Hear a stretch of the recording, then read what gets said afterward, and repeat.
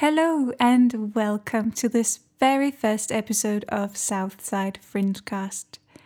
My name is Hannah Fridsgard and I'm delighted to present this new podcast brought to you by the people behind the Southside Fringe Festival. In this very first episode, our own Stuart McPhee is talking to Jamie McDermott, the director of the Icebox Arts and Music Centre in Gorbals. And the Icebox Arts and Music Centre is definitely one of Glasgow's most unusual arts and entertainment spaces, if you ask me. And if you've been watching our Plugged In and Wired festival, then you'll already be familiar with Jamie and this fantastic venue where many of our acts for the festival were filmed. Jamie and the Icebox are doing some real pioneering work supporting Glasgow's art scene.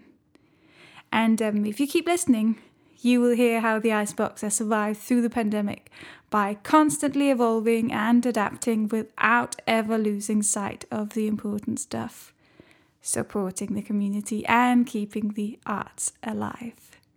I hope you enjoy this episode. Thanks, Hannah, for such a wonderful introduction. I'm here with Jamie McDermott. Hello. Jamie, can you tell our audience who you are? I'm Jamie McDermott. I run the Icebox Arts and Music Centre in the Gorbals. And I've been trapped in here with Simon for over a year. Over a year? Yeah. So what kind of events do you guys run? Well, we used to run pretty much everything. I keep saying last year, but I keep forgetting it's the year before. We do music events, we do cabaret, we do burlesque, we used to do comedy nights. We just pretty much try and do a bit of everything, essentially. We do some art shows, anything that takes our interest, to be honest with you. So a wee bit of everything, essentially. So how did it become the Icebox? I can't actually even remember how we got to the name. It certainly was to do with the temperature in here. There's nothing haunted about that. It's just always bloody freezing. Again, you're in a kind of steel structure, which is really good for sound, but really bad for temperature as far as things go. We've got a multitude of tiny heaters dotted around us at the moment. And it just seemed to be a cool name to call it. We kind of scutted around different things to do with fridge and cooler and all that stuff. And a lot of the better names were taken, but thankfully the Icebox wasn't. So as we can probably attest, we'll be sitting here with our coats on. So why did you decide the Icebox? Well, we started off as just doing promotion work as a New Hellfire Club Glasgow. And then after maybe a few years of doing that, we opened a shop which was up in the Hidden Lane of Finnieston. That was so we could sell local bands, local artists stuff, and give them essentially 100% of the profit back off it so they could be self-funded and just help the local art scene. And we used to have kind of in-store events, but as it was a shop, you could only really have, 15 people in it at a time. We really packed it. I mean, we had 50 people in it at one point, which was absolutely illegal. We should never have had 50 people in that. We had to force people to leave. And that was like a 12-man drum unit we had in. We should have absolutely got carted off for that, to be honest with you. You could hear it out the street, 2 streets away. We had the noise meter thing, and you're like, we're going to have to stop that. Can't you have 12 guys with drums in a tiny shop? And then we realised we needed somewhere bigger because it was cost us a fortune to constantly rent other venues. And then you've got all the costs. We added risk and stuff for renting other venues as well. We thought we'll just try and look for somewhere bigger that's our own kind of home where everything is in one place.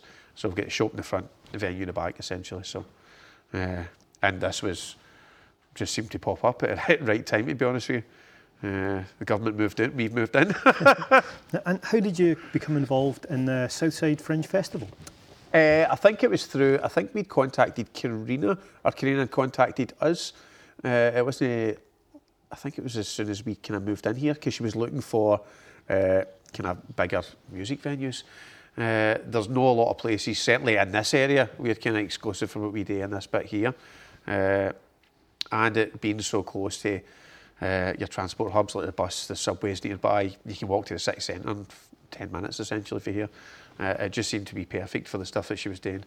And the Southside Festival seemed to like our kind of not-for-profit vibe as well, whereas our whole aim is to try and make the artists self-sufficient, or at least help them become self-sufficient by making sure they get paid fairly, essentially. So it seems like such a simple thing to say, but so little places are actually doing it, or trying to attest to doing it. There seems to be a lot of people in Glasgow still lining their own pockets, essentially, and we were trying to put a stop to that for your end. So we just seem to be a good fit for the festival, I think. And can you tell our audience the involvement you've had in a particularly difficult year for the Southside Festival, but I know that you guys have supported us a lot? It's been a weird year. Well, we've done the Plugged and Wired, all the stuff that you'll see coming up soon, and we had the folk in here. It was over the course of 3 days, essentially. So we had folk coming in and doing the music sets. We had some comedy sets and that, and it was all done on our stage in here. And it was just great to get some live music and some bloody, I don't know, just some life back into the place again, because the stage has been so unused. I think we've had the odd band in practicing, and that's pretty much it. And it's just been us up putting Hunters of Charity Shop stuff on it and taking it away and putting it up, taking it away. So we just kind of, I don't know, helped you guys facilitate everything that had to be done. Christ, we'd do it again. We'd do the exact same stuff next week again, just so we'd have live acts up on the stage. And we hosted some of it poorly, I think. I'm not sure. We've done it one take, and I think that's what's important. I'm actually really looking forward to bloody seeing it, even our hosting for it. I'm looking forward to seeing all the acts. So tell us how the venue has coped through the difficult time period we've been having, and the things that you guys have done within that. Well, it's been tough at the start because we always slip between the cracks of funding. Thankfully, Network Rail actually helped us with the rent stuff, which was our biggest thing down here, was paying the rent, obviously. All the wee bills didn't stop, but thankfully the bigger bills they got halved and then stopped for a bit and then got halved again, then stopped for a wee bit and then got halved. And then the council finally buckled and gave us a couple of kind of smaller grants. And there's only been the 2 years in here, so very reduced staff. But we've just kind of plodded through it, to be honest with you. We had a GoFundMe up, which people just started. It went really well at the start. The public support for what we're doing here was amazing. And that kind of, I don't know, it only lasted for about 5 days and we reached our target, which should have took about 3 weeks. So that happened really fast, which gave us the spur to just keep going, because at the start you think we're never going to make a year. There's absolutely no way we'll make a year. We'll be shutting 6 months at this rate. And then all of a sudden the public started helping you a bit, which meant we could do more charity work, which we did do because we had the money to pay the rent then.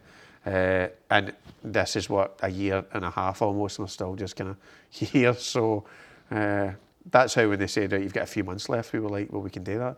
We've done a year and a half already. So, and thankfully, as I said, Network Rail were helping a bit with the rental costs. So, yeah, it was still good to do the work, even if it was just 2 people and doing it. So what's the future for the Icebox as you see it? As you can see about you, there's lots of clothing and stuff. So this bit is, we've reduced the capacity. I do think the nature of live music and things for venues and that will change for a while. You've got a lot of people that have spent a lot of cash investing in doing stuff stream direct to the home just because they had to. Venues still had to keep cash coming in, bands still had to keep money coming in, so they were all doing all this kind of live streaming stuff. So you're going to get that for a while, and places kind of leaning into that. You've already got a couple of venues closed and a couple other venues like opened up, but they're going to be doing exclusive live stream stuff. So we've kind of halved the capacity almost here, certainly for standing events, and we've made half a vintage clothing shop essentially. So, and that's so we can still keep doing the charity work as we're going on. So the stuff that we've done for the last year and a half, we don't see that changing. We think that's actually, there's going to be more demand for people who need help, because people are just going to be skint after this for a while. You're going to get a lot more hardship. So we thought we need to keep the charity work going as well as doing the kind of music and arts side of stuff. So which is why we opened half it up as a kind of charity clothes shop, and yet still have music and events. In a way, we've made it more unique, because there's nobody nowhere in Glasgow, I don't think there's anywhere in Scotland doing that. It's like a clothing shop, we have venue, we have a music shop at the front. So yeah, everything available under one roof. And we'll be doing a lot more events. In fact, we're doing massive events in-house. again, it's just so we can try and make them the best for the public and for the acts that are actually doing it, so we can make sure the acts are paid, facilitating the artists to make their life easier so they can pay themselves. And that's what it was right when it was a tiny shop up to a big venue now, up to a big venue, stroke clothes shop, stroke music shop. So just evolving, constantly evolving. And I think a lot of places will have to do that just to stay relevant and stay open. So. And what advice would you give to bands, artists that are out there just now, and what advice would you give them moving forward? I would just say keep at it. We do know that a few folk, obviously the desire just to stop doing what they were doing. Keep at it, keep moving, do what we're doing and evolve, essentially what you're doing, because you can't just keep doing living room shows. You know, there is a point where there's no more kind of living room shows, so work with folk like us. Don't work with the bad promoters as well. There's going to be a lot of charlatans now when things start opening back up. So it'll be a case of contact people like us at Icebox, even contact people at Carina, Southside Fringe, and contact good folk that you know are out there and work with them to make sure that you can be the best you are. So it's like you do the art stuff and let them help you with the other stuff. There's going to be a lot of demand for good quality music and entertainment coming up soon. So it's going to be a blossoming world again. So keep at it. Don't be downtrodden by the last year and a half. We're just glossing over it. It's a do-over, and just get back on it again. So let's say we'll work on it with you, kind of thing, which is what we want. We think Glasgow can still be shining a light for entertainment in the UK, and we aim to kind of be at the top of that if we can. So. And if people want to get in touch with you in regards to that, how would they go about getting in touch with the Icebox? Facebook is the best. Just Icebox Glasgow is on Facebook, or Icebox Arts and Music Centre. They can type in as well. There's also Lazarus Business at yahoo.co.uk, which all can write through to us as well. Folk can use that for booking inquiries. They can also look for New Hellfire Club Glasgow, which is our website. That's .co.uk, and it's got a contact us bit through it too. I would say to get the fastest response, go to the Icebox page, because we're always somebody on that monitoring it. If we're in here, that's the page it's open while we're sitting working on the laptops and stuff. And it's always been a quick turnover as stuff like that is. You get folk that volunteers for us while they're at college, then they get full-time work after it. So always contact us if you're looking to volunteer for stuff. Or if you're looking to maybe make a bit of art or put on an event or use the space for something yourself, don't be afraid to send us an email. And if we can do it, if we can accommodate it, we will. So. Well, Jimmy, thanks very much for your time. No, that's excellent. I would shake your hand, but we can't. We can't do it at all. Observing COVID measures as we do this interview. No licking people. Thanks very much for your time, and I hope people get a chance to come down and see the Icebox themselves. Definitely. Hopefully it'll be very soon. Hopefully it will be very soon that we can get back to live events. And I, for one, cannot wait to visit the Icebox Theatre and Music Centre. We are going to close this podcast with the song Let Me Know by Southside singer-songwriter Barry Noakes. And this song features on his new album, A New Dawn. I've been so lucky that I've already heard the full album, and I can say that you've got a lot to look forward to. The album comes out on the 1st of May, and if you like what you hear, I recommend that you check out Barry Noakes' performance on the Plugged In and Wired Festival, and you'll find all the details on the Southside Fringe Festival's website, southsidefringe.org.uk, and you can also find it on our YouTube channel. Thank you so much for listening to our first episode. It won't be long before we're back with another one, so hit subscribe now and join the conversation.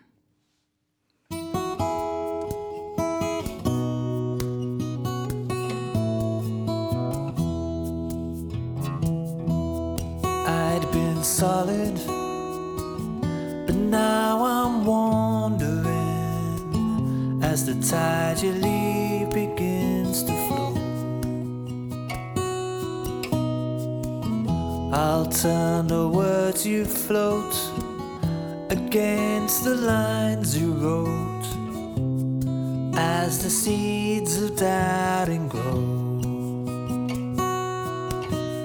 I don't need you to shower me with complimentary love debris. Just let me know we're fine.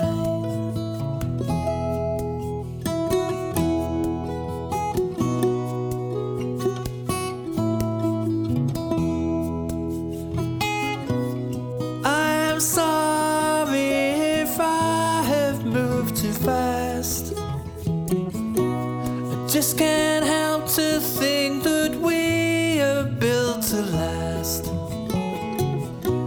And even though we are only moments in, I need to know what you're thinking, or I'll start fighting my lonely shadow. If I don't know what's down below, well, I'll start scraping the empty barrel. If there's no sign of seeds to grow, I don't need you to shower me with complimentary love debris. Just let me know we're fine.